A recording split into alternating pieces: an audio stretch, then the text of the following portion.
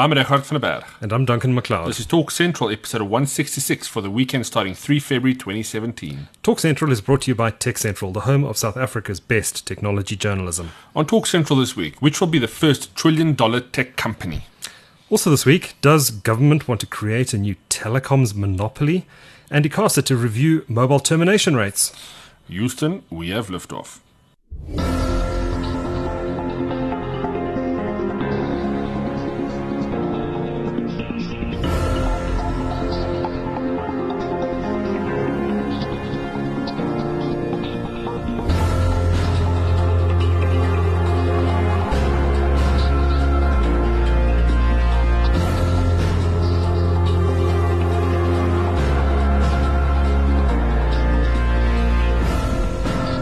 Well, that was dramatic. How's that intro? Yeah, okay, we're ready for it now. Feels like we're on the set of a movie here. Well, with these microphones in front of us, definitely. Well, indeed.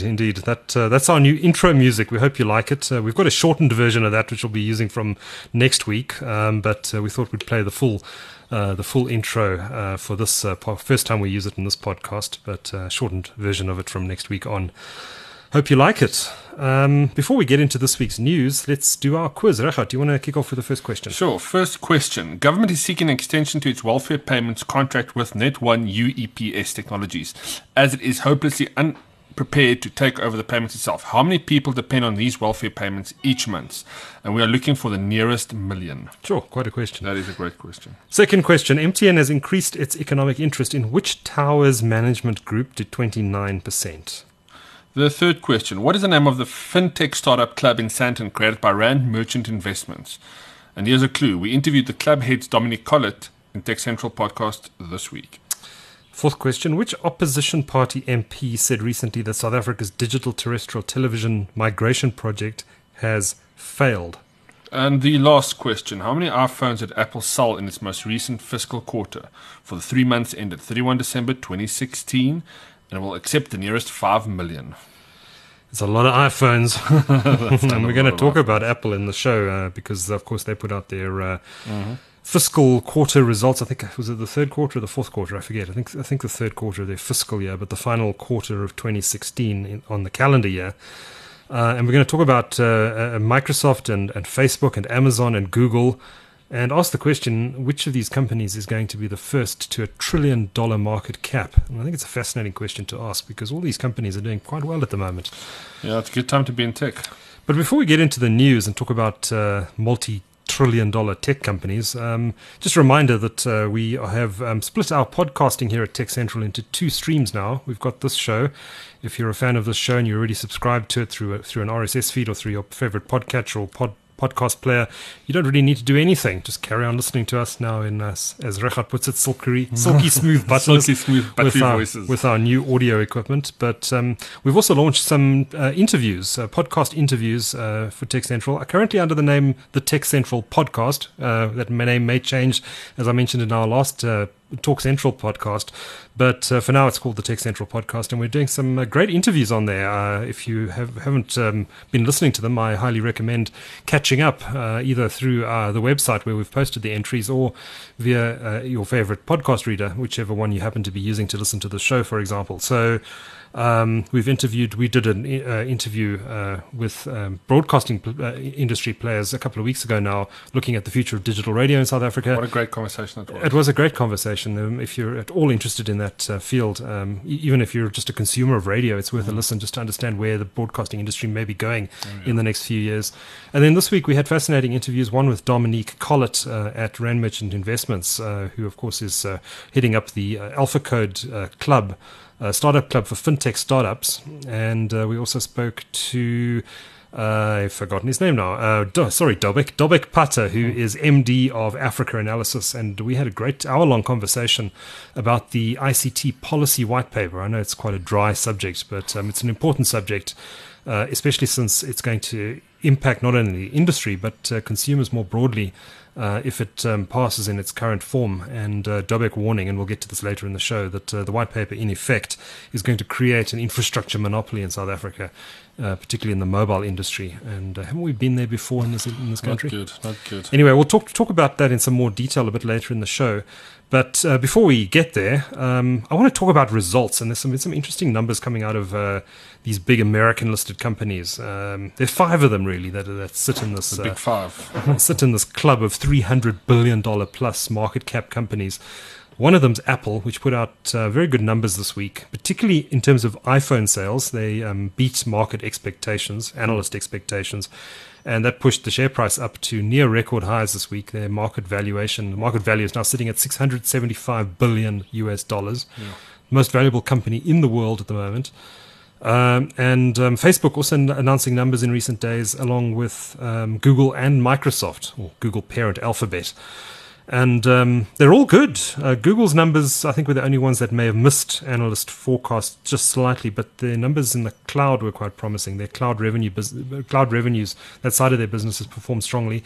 And that's also where Microsoft has done very well, and their share price hitting close, if not all-time record highs, very close to all-time record highs in the last few days. And Microsoft's market cap jumping above $500 billion. And I think the last time it was there was at the peak of the dot-com bubble back in 2000. So it's been a long time for Microsoft to claw its way back to where it was back in 2000, at those what were obviously overpriced values, overvalued levels during the peak of that dot-com frenzy. I don't know if you remember those days, Rashad. It was unbelievable, where companies like land grab. Aruba, which was a startup doing business-to-business e-commerce, was valued at $40 billion. And it had barely any revenue at all, and certainly no profit, and it was worth $40 billion. There were companies, remember Pets.com, which used to advertise during the Super Bowl. So it's been a long time coming for some of these companies to claw their way back to these sort of valuations. Of course, some of these companies didn't even exist at the time of the dot-com bubble. Facebook wasn't even around then, which is remarkable. Children of the dot-com burst. I think they learned the lessons. And but interesting. Facebook's now sitting at 1.9 billion people. 1.9 billion monthly active users. Isn't that just astonishing? It's ridiculous. Absolutely astonishing. And I think the daily active user number is sitting at about 1.3, if I remember. 1.2 billion people. 1.2, per day. That's a pretty serious platform. No, it is. And I mean, the other stat, they have got more than 65 million businesses on the platform, and we've been using it quite successfully for a number of companies that we work with.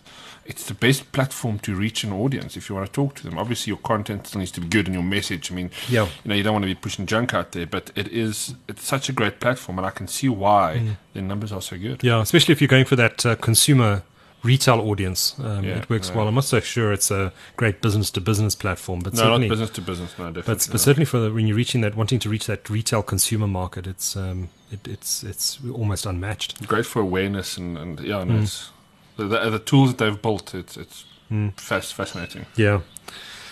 So Facebook's market cap, and I'm looking at all the numbers here in Google Finance. Facebook's market cap is sitting at this is before markets open in the States, sitting at $392 billion. And remember, this is a company that was founded, 10 years ago? They're not that far behind Microsoft at $483 billion currently. They've come off a bit since the results were announced. A couple of more good quarters from Facebook, and they could be bigger than Microsoft. Sure. No, I can totally see that happening. I mean, the amount of stuff they're building around their businesses isn't just a social media for looking at family photographs anymore, that's for sure. No, they're doing so much. And interesting, the other figure was over 600 million users now on Instagram. Active users on Instagram, and they're branching out into all sorts of new areas. And I see Mark Zuckerberg announcing during the results presentations that their next big focus is video, taking on YouTube. I'm not sure I like the way that Facebook has implemented video at the moment. It kind of forces you to stay inside the Facebook ecosystem, even when that video is from YouTube. Look, I mean, they're certainly giving priority to their own videos. So for anybody uploading video, it's much better to embed a video in Facebook than it is to post a link from YouTube. Yes. You won't get the same preference. Yeah. I do think they've got a lot of improvement to do there, but they've got the technology. I mean, they've got the developers to implement the best version of what video could be on this platform. It'll be nice to see. I mean, but it won't really put much of a dent on YouTube. I think YouTube it's got a very specific audience for it. It's a serious video platform where Facebook with additional video could be fun, but it's going to take a while before it becomes a serious player. Yeah, we'll see. It's going to be an interesting fight. I've no doubt that. I mean, there's no doubt that there's a two-way war going on between Facebook and Google at the moment over advertising online. Oh, yeah. They really are sucking up the industry's profits and revenues. They have become the two major behemoths in the online advertising market. Yes. Yeah. Oh yes. And there's some really good YouTube ads out there. I mean, I've seen a few recently, and the quality is phenomenal. It's just giving small businesses this platform. It's fantastic. Anyway, but there's a third player which may be soon be entering into this online advertising market, and that's Amazon. Jeff Bezos making some comments just in the last few days that Amazon is setting its sights on the market, and it's a $200 billion market according to Bloomberg. And as we've seen with their Amazon Prime Video product, when they come into a market, they don't mess around. And I think that if they become serious in that space, then we'll have a three-way fight between these three giants. Unfortunately, what's the phrase about elephants dancing? It's the little guy who gets hurt. But they certainly have enough divisions to make enough of a dent in other offline industry, so to speak, as well. The retailing side in South Africa still. Yeah, Amazon's an amazing company. I was chatting with a friend of mine about this, and he's adamant, and I think I agree with him, that Amazon's currently sitting on a $400 billion market cap. The markets have just opened in the States. Apple is sitting on $720 billion. I would put some money on Amazon actually being the first there to the $1 trillion mark. I reckon. So they're going to leapfrog. Yeah, I think Apple's all about the iPhone now. It's a bit like you buy Naspers. You're buying Naspers for the 10-cent investment. Yes. When you buy Apple, you're buying it for iPhone sales. The rest is pretty much discounted. Amazon is much broader. I think they've got a lot of opportunity. Amazon is very broad. They want to build this new leg in advertising. It's early days yet, so we can't really count that. But their retail operation is massive, absolutely massive. Their reach of that thing is incredible, even though they aren't in most of the markets around the world yet with a direct presence. It's a logistics arm. I think that they've done that. You've seen the photographs of the factories and how precise they are and how they've optimized packing. Their distribution centers are incredible. But of course, they've built another massive business in Amazon Web Services, AWS. And that's a massive business as well, and they really are taking on Microsoft. I would say that Microsoft and Amazon are the two leaders now in cloud services. I would put my money on Amazon any day of the week. I think if it comes to using their service, which I don't, I think their front end still needs a bit of work. A lot of developers use it because you can tap straight into the service you need to, and they obviously have one of the best infrastructures around. Yes, but for the consumer, I still think they have some work to do before the cloud services become a bit more mainstream, like the Dropbox of the world or Office 365 and that kind of thing. Yeah, you're right. I mean, if you just look at the numbers, you think Apple will be the first there, right? $720 billion. No, but it's so close, but you're right. I mean, it's betting everything on one product versus multiple industries. One bad quarter for the iPhone, and it's that share price is tickets. And they obviously benefited from Samsung's troubles last year, and they had a good Christmas quarter.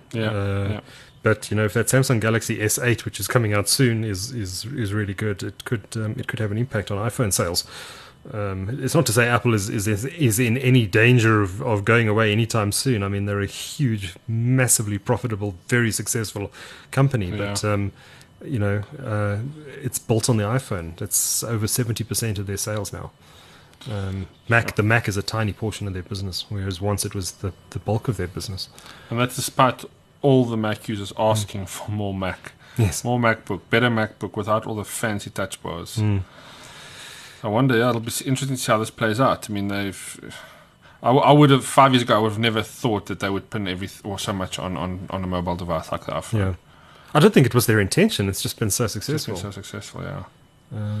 And now it's all about iPhone, and that's where their focus has been, which may be fair enough. It was interesting to see. The most interesting figure I actually thought that came out of the Apple results was the iPad sales down 22% year on year. I mean, who still uses an iPad really? If you've got an iPhone large screen device, you generally use that. We only use it for watching movies. I use mine quite a bit, mainly to use it to read Pocket. It's an e-reader for you, a digital reader. It's a digital reader, yeah. But I read magazines on it. I read magazines on it. But you don't use any of the advanced functionality on it? No. And, I see no need to. I've got an iPad Air 2, which I upgraded from the original iPad 2. That was a big step up. I mean, the original iPad 2 had become so slow, and I don't play games on my iPad, but it was painfully slow, and I eventually decided to upgrade because of the Retina display, which does make a big difference. But I see no reason to get the very expensive iPad Pro. No, I don't. We're not in those industries that require that kind of. And the iPad Air 2 is a fantastic device, and I'll probably continue to use it for many, many years to come before I even think about upgrading it. No, I agree. I agree. I am one of those users though who sees the need for tablets. I will upgrade it at some point. It's not that I regret purchasing the iPad. I think it's a fantastic device, and I get a lot of use out of it. For example, I was meant to go for a run last night, but I couldn't run because I'd hurt myself, and so my wife went for a run, and I sat there for an hour reading my iPad, and I had a much better experience doing that than I would have had sitting with my phone, I think. Oh yes, no, I agree. The larger screen, there's definitely a place for it if you want that kind of experience. Like I said, we use it for a lot of content consumption. Also great to have if you go on the road tripping over December holiday like we did, you have it there in the car. It's a device that can do virtually anything without having to open a big notebook in a confined space. Works well as a GPS in the car as well. Oh yeah, massive GPS. Just pop it on your dashboard, yeah. And of course the iPad, I think you mentioned going on holiday. If you've got kids, then the iPad is fantastic. You just kids screaming in the back seat, throw the iPad back, play some games. It's a surprisingly good media player, especially for streaming video. No, it is. Yeah, and the apps run really well on it, so there's no issues there. Yeah. Anyway, we should probably move on to our next subject. I don't know if we want to put a friendly bet on which company is going to get to $1 trillion first. My money's on Amazon. Which one would you pick, Rashad? Look, I might play the safe bet and say I'm sure Apple could get there. It's between the two of them, isn't it? I think it's between those two, yeah. But I mean, that's the underdog, the up and comer. It's definitely Amazon. For sure. We'll put a 6-pack of beer on that. Let's see. You're on. Okay, done. Marked. Cool. Right, we're going to take a quick ad break. We'll be back right after this. Hello world. Hello information. Hello uploads and downloads. Hello streaming videos and low latency. Hello blogs and vlogs. Hello crystal clear video calls. Hello increased productivity. Hello online learning. Hello cloud. Hello long lost friends and missed connections. Hello limitless possibilities and instant gratification. Say hello to premium high-speed fiber from Vox Telecom. Pleasure guaranteed. Visit voxtelecom.co.za for more information. Chicken or beef? Beef, please. Chicken or beef? Chicken. There's so many companies offering fiber at the moment, but with Vox Telecom's premium high-speed fiber, you'll be joining the Smile High Club. Duck or salmon, sir? We call it business class fiber. We guarantee our uptime and can tailor our services to suit your needs and budget. Say hello to business class fiber from Vox Telecom. Visit voxtelecom.co.za for more information.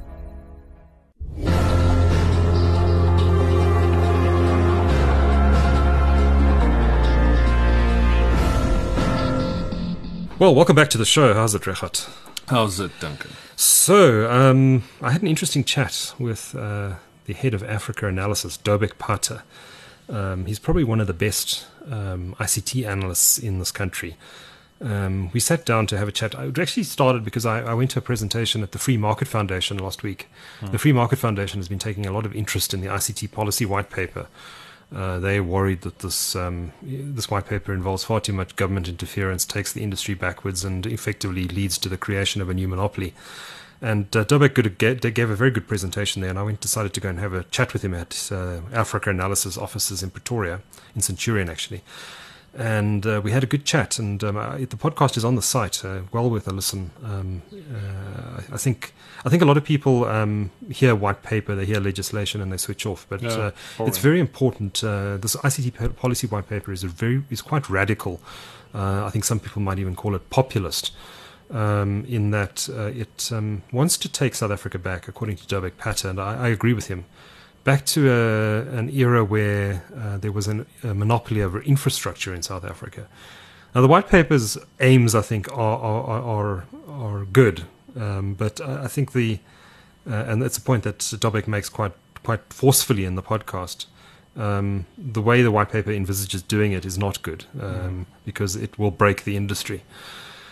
What the white paper, and I apologize to anyone who's already completely au fait with what this white paper says, but I think it bears repeating anyway. It states that all future high-demand spectrum, in other words, spectrum that can be used to build 4G LTE networks, will not be allocated in the way it's always been allocated. In other words, on an exclusive use basis to companies like Vodacom, MTN, Telkom, and Cell C. Instead, all of that spectrum will be reserved for a wholesale open access network, a single network, in which the operators are expected to contribute equity. In effect, we're going to have an infrastructure monopoly over mobile in South Africa. And it's difficult to see how, if this goes ahead, how the big operators are going to be able to say no to it, because spectrum is their lifeblood. Without it, they can't actually continue to grow.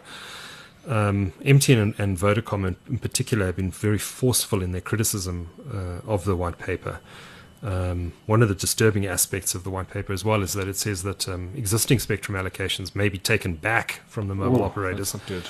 So the networks, the infrastructure or the spectrum that they've used to build their 2G, 3G and 4G networks could actually be taken away from them when those licenses expire and handed to this wholesale open access network. That's breaking the system, really. It is exactly. I understand from my sources in government that that clause is going to be taken out of the final policy document, whatever shape that policy document eventually takes, and so it won't make it into legislation. But the fact is, it's sitting there, and it's a very populist thing. I think the mining industry in South Africa first faced a similar problem a couple of years ago, where they were talking about, where there was a lot of talk about government and mining rights. I'm not the expert on that, but people I've spoken to said that the government effectively was going to break the mining industry and destroy investment over the mining rights issue. And I think what we're facing here is something similar. Yeah. This is too big to let go. Fascinating discussion with Dobek. One thing I've picked up is that there seems to be a serious antagonism amongst some people in government towards MTN and Vodacom in particular. There's a feeling that these companies are big and bad and evil, and that they've been ripping people off for years, and something needs to be done about this to punish them. That's certainly the impression I'm getting from talking to people and reading between the lines in the white paper, and sometimes not even between the lines. Sometimes it's stated quite clearly that something has to be done about this duopoly. And certainly some of the criticism that's directed towards those two big companies is warranted. They've behaved like companies behave in a market where they have come to dominate because they've been protected from competition by the self-same government, which was very slow to roll out or license new competitors. They've taken advantage, of course they have, and we saw prices stay high for a very long time, and it took a long time for mobile data prices to come down, and it could be argued, I think you'd be quite justified in arguing that data prices are still too high. Yeah. That's not only the function of a lack of competition, though, which the government seems to think. It's also a function of the fact that the government's been slow to allocate spectrum to these companies, which they could then use to roll out their networks.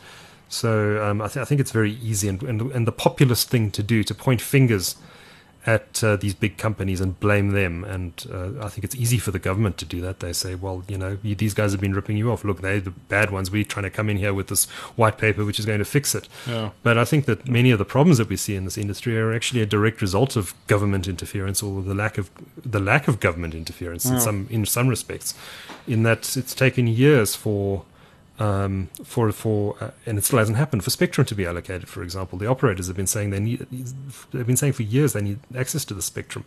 We're now seeing companies like MTN densifying their networks. You drive around Johannesburg now and you see these street lamps disguised as mobile towers. Now, I don't think the operators want to be deploying those solutions as aggressively as they are, because it's very expensive to densify your network in that way. But they're doing it because they're running out of spectrum, and they're having to invest more in infrastructure on the ground. They're having to put in more base stations because they don't have the spectrum to cater for demand. And as a result of that, prices are going to go up because consumers are going to have to pay more for this infrastructure because the operators don't have the spectrum. But it's a fascinating discussion I had with Dobek. I'd highly encourage you to go and have a listen to it. And it goes into a lot of detail. Also on the subject of network neutrality, Dobek's views there are that we are going for a very hardline approach to network neutrality. Now, on the surface of it, net neutrality sounds like a great idea. The regulators or the policymakers come in and they prevent operators from putting up toll gates, if you like, or prioritizing different types of traffic flowing across their network. But once you actually start to interrogate it, the harder the network neutrality becomes, the harder the network, the harder the policy is towards network neutrality, the more they insist on that network neutrality principles are always followed. The less companies are likely to invest in infrastructure rollout. There's a direct correlation between the two, as Dobek points out in my interview with him. If you tell Vodacom, for example, that they can't provide this service at a improved quality level to Company A because Company A is prepared to pay for that improved quality or that prioritization of bandwidth, then hey, what's the incentive in it for Vodacom to roll out that particular connection to Company A at offering these service level agreements and the certain quality to that customer if it has to provide the same level of service to everyone else in the market at a much lower cost? And the impact at the end of the day is that the price goes up for everyone, is Dobek's view, or the service doesn't get provided. Yeah, it's the trickiest place, and it's the one area we shouldn't be faltering because this is what innovation is about. The backbone of innovation or technology is communications and the data networks. And I think regulators and policymakers, politicians know that people don't interrogate these issues in any sort of detail. When they hear, a regulation, net neutrality to force companies not to slow down my Netflix, for example, they think, wow, that's fantastic. That must be implemented. It's, big bad companies doing bad things. We must have these regulations to stop them from doing those bad things.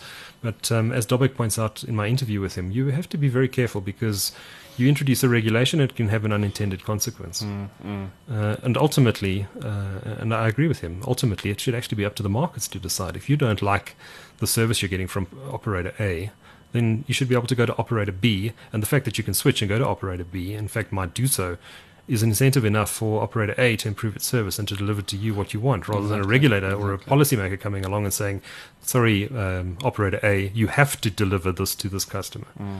I think a company like Afrios did very well with that, and it's a good analogy to pull because they came into a market, offered all these options that nobody else could do. And look at what they've done now. They've been very successful, yeah. And in a properly functioning and competitive market, you shouldn't need regulations like that. I think what the government should be doing is focusing on ensuring that the market is properly competitive, not on trying to put up roadblocks and regulations all along the way to impede people from trying to provide services to end users. Exactly. Anyway, that's my thoughts on it. But and I know lots of people will disagree with me, particularly on the subject of net neutrality, which is quite contentious. It's going to be quite interesting to watch what happens in the US because, of course, the Obama administration has been pushing net neutrality quite hard, and Donald Trump has become US president. The Republicans are running the show, and they're quite opposed to net neutrality because I think they see that regulatory interference can distort the market, or maybe they just ideologically. Not inclined to regulate this sort of thing. But I do think that if there is going to be net neutrality, it has to be very carefully thought out before it's imposed. And in the white paper, the ICT policy white paper, it's quite tough. And, as Dobek points out, could have the opposite impact to what government's hoping it will have. Can't mess around with this, guys, please. So MTRs, that's been quite a quiet subject for the last couple of years. I remember we were talking about it almost non-stop at one point. Mobile termination rates, or termination rates in general, just a fancy term for the fees that operators charge each other to carry calls between their networks. ICASA is saying this week that they're going to start the process of reviewing those mobile termination rates. The current MTR regime comes to an end in October of this year, so They have to come up with the new regulations. The question is, do we really care anymore about voice termination rates? I mean, everyone talks about data these days. Isn't this a bit of a moot point? Shouldn't we just push these interconnection rates down to 0 and be done with it? Yeah, look, yes, but I think most people, let's be honest, a lot of people still use voice. It's still such a big part of the market. Yeah. It needs to come down, definitely. It needs to be looked at, because this is just another thing that's unnecessarily high. Or the charges are unnecessarily high. There's no reason why customers need to be paying so much for calls. They have come down, though. I mean, the last MTR review had a big impact on retail prices, although you'll talk to the operators and they'll flatly deny it, especially the big operators. But ICASA introduced asymmetry into the market, which in effect meant that smaller players, Telkom and Cell C in the mobile space, paid less to Vodacom and MTN than Vodacom and MTN paid to Cell C and Telkom to terminate calls. And Cell C argued that was absolutely necessary. They felt the asymmetry was not sufficient in the final regulations and actually threatened to take. They did take it to court, in fact, but then withdrew their court case. I think when they realised that by the time the court had ruled on it, the next set of regulations would have been created. We're coming back up to that again. I'm sure the same old arguments are going to be put forward in the public hearings about why there should or should not be asymmetry, why asymmetry should be kept where it is or increased or reduced. But I think the fact is that it's becoming less relevant as we move to a data world. It is. Of course, the bulk of the revenue for the operator still comes from voice. And that's why they're hanging on to that, because it's the last way to, I think, really make big bucks in the sector. I mean, with data being scrutinized like it is, that's not going to be the future of the revenue. I do think that at the public hearings we're going to hear a lot of inputs from industry players saying, well, why are we looking at voice separately instead of looking at data as well? But there are no termination rates for data between networks.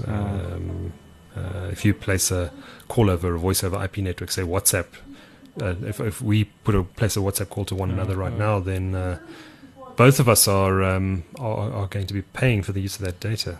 It's not a one-way bill. It goes both ways. Exactly. Yeah. Well, if the networks become adapt and use more data for their voice, then it also negates the need for those integrated rates. Yes.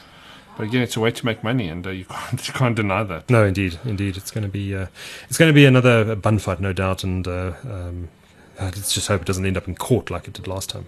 Well, that takes care of the news for this week, Regardt. I think we just need to get to our regular features this week, and let's start with our loser this week, because it's an interesting one. We've picked Mark Zuckerberg, the CEO of Facebook, which seemed like an odd pick on a week where they put out results, beat analyst expectations, and their share price surged. But we've picked him because he's just lost, or Facebook has just lost this big lawsuit over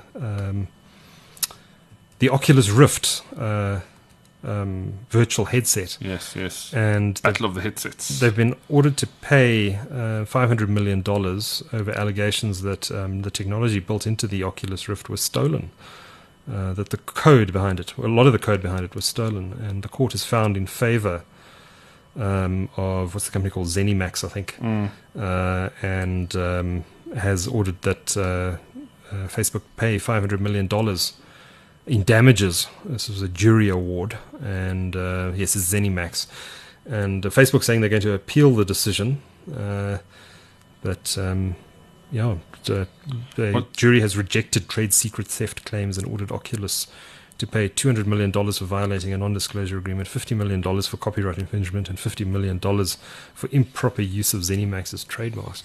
Sure, that's big and deep. I wonder if this happened before the buyout. Or this must have been, because if the technology was before before the buyout. So Facebook isn't directly to blame for any of this, and Facebook is saying that they will appeal the judgment.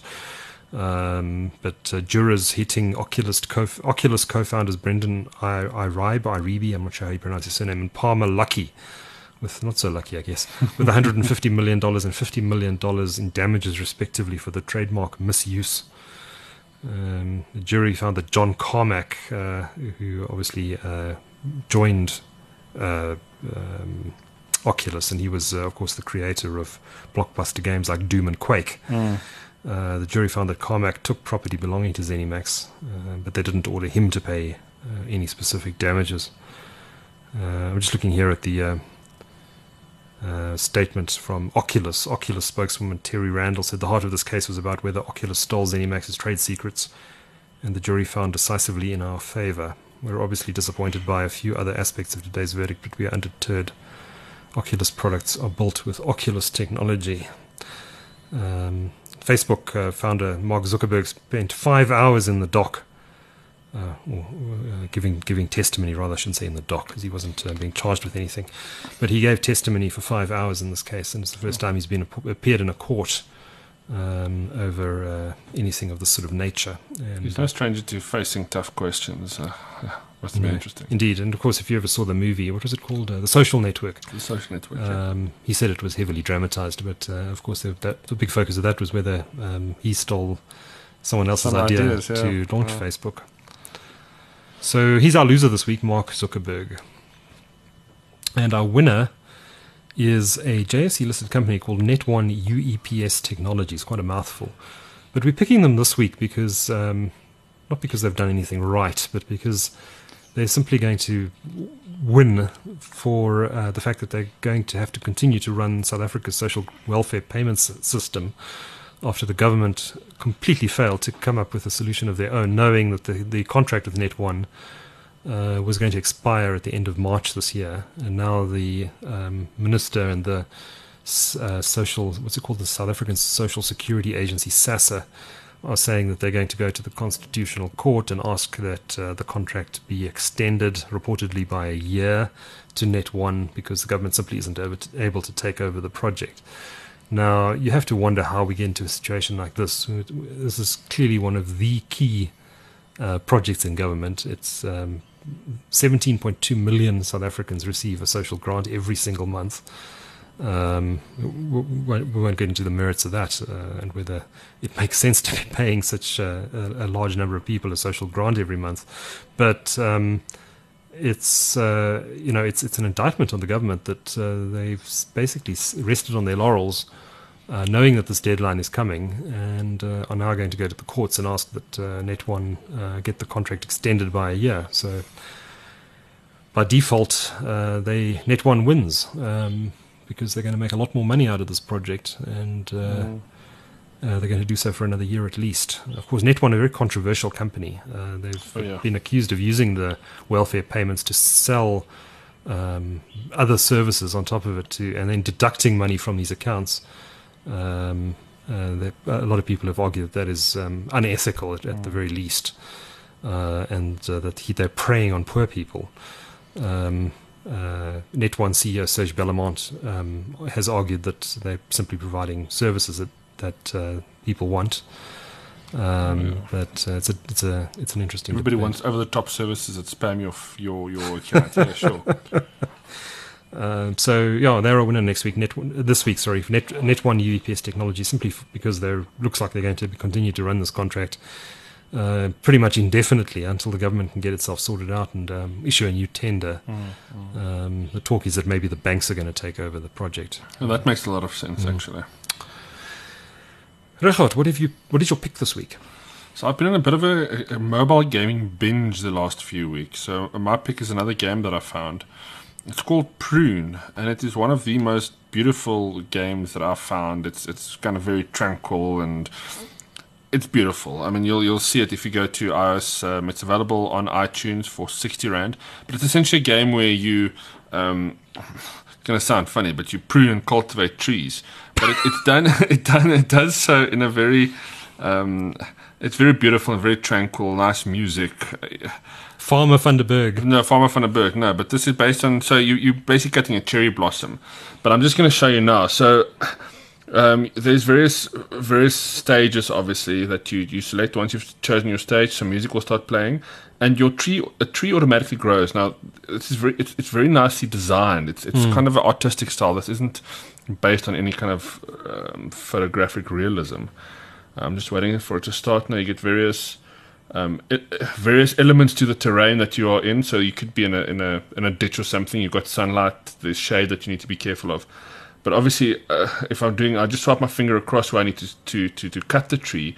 And every cut that I do obviously has an impact on the growth of the tree. If I cut it too short, it's going to die. If I cut the wrong branches, the tree won't grow. And the idea is to grow this massive cherry blossom tree. It's quite relaxing, to be honest with you. If you're sitting somewhere waiting in a doctor's room for a root canal, for example, this is the kind of type of game you'd want to be playing. And that's exactly how I found it. Yeah. I had the unpleasant recently, but I've really enjoyed it. I'm still trying to figure out all the ins and outs of it, but it's one of those games that I'll come back to. It looks nice and minimalistic, and it is very minimalistic. Yeah, you're right. So he's zen-like. Very zen. I think that's a much better word to use. But there you can see my new trees growing, and obviously as it reaches the sunlight, if you have enough thick branches, it'll bloom nicely. So how big does it get? Well, I mean, it can grow as big as what you let it grow. But obviously, if you don't prune it, it's just going to grow up in straight lines. And there we go. Now I've just chopped some of the bushes, and now it's growing. Okay. All right. Handy. Check it out if you feel like relaxing. And is it iOS only, or is it Android as well? From what I could see, it was iOS only. I haven't seen it on any other platform. Oh, sorry, that is on Android. Oh, there is on Android. Okay, cool. We'll include the link in the show notes for that app. My pick this week, it's been around for a bit, but it was acquired by Facebook recently. And that's an app called Masquerade, MSQRD. It's available for Android and iOS. There seems to be only 2 platforms apps are available for these things, actually. Is there any other platform? No, not really. MSQRD, and it's pronounced Masquerade, and it's quite easy to see why Facebook bought it, because it's a competitor to Snapchat. The funny faces you can do in Snapchat, and it's good, quite fun. It's quite well implemented. I'm not a Snapchat user. I can't stand Snapchat. I think I'm too. You're not a millennial, Duncan. I'm too old. We've come to grips with our age. We're not the demographic. But this one is quite fun, and it's quite good actually. So if you don't want the complexity, or if you're old like me and can't figure out how to use Snapchat, then Masquerade is quite cool if you want to play around and do some funny faces. I put one on.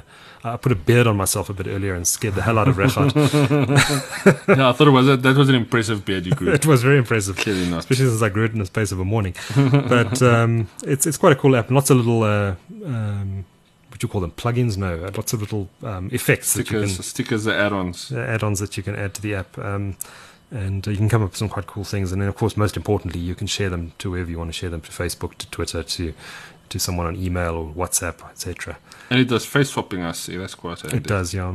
Quite a cool, quite a few cool ones in there. I like the beard one though. It looks quite cool. I'm downloading it now. I want to look like a panda bear. How's that? So that's Masquerade, MSQRD, and it's in the Android and iOS stores. And that, apart from our quiz results, is the show. But let's get to that quiz quickly. Our first question this week was: Government is seeking an extension to its welfare payment contract with Net1 UEPS Technologies, our winner of the week, as it is hopelessly unprepared to take over the payments itself. How many people depend on these welfare payments each month? And we were looking for the nearest million, and the answer is 17.2 million South Africans. It's a lot of people on welfare. It is.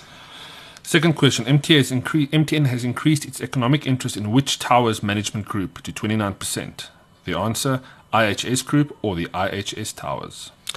Our third question, what is the name of the fintech startup club in Sandton created by Rand Merchant Investments? And the clue we gave was we interviewed the club's head, Dominique Collett, in a Tech Central podcast this week, and the answer is Alpha Code, and it's pretty cool if you get a chance to check it out. The fourth question, which opposition party MP said recently that South Africa's digital terrestrial television migration project has failed? And the answer, Marian Shin. And our last question in the quiz this week, how many iPhones did Apple sell in its most recent fiscal quarter for the 3 months ended 31 December 2016? And we said we'd accept to the nearest 5 million. And the answer is 78.3 million iPhones sold in October, November, and December of 2016. Mind-blowing. It is. It's an amazing number, isn't it? It's an incredible number. Well, that's a lot of iPhones. It is. Anyway, the rumor is that the iPhone this year is going to be something quite special. I believe so, yeah. I've seen some really interesting insider rumors from some really interesting people in Silicon Valley, and I think I think they may get to the billion first. I might get a 6-pack of beer. You might indeed.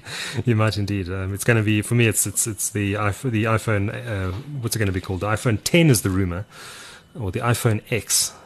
Potentially, iPhone X. rather than the iPhone 7S, which it almost certainly is not going to be called. Yeah, I really hope they move to some more creative naming. I mean, iPhone, just naming an iPhone 7, 5, 4, 3, 2, 1, it gets a bit boring. I think they need Wouldn't to introduce iPhone something. X be cool, like they had with macOS 10 or Yes, iPhone 10, yes, and then yes. keep it as the iPhone 10, and then iterate from there, like they've done with the iPad. The iPad Yeah, doesn't really have a exactly, name anymore. Exactly. It might work. They might be thinking of doing that. I suspect it might be called the iPhone AR, Augmented If they- Reality Edition. If they do call it the iPhone 10 or X, I'm going to send them an invoice for my services. Yeah. That'll be $1 billion, please. Yeah, We we can can afford lay it. claim to that, yeah.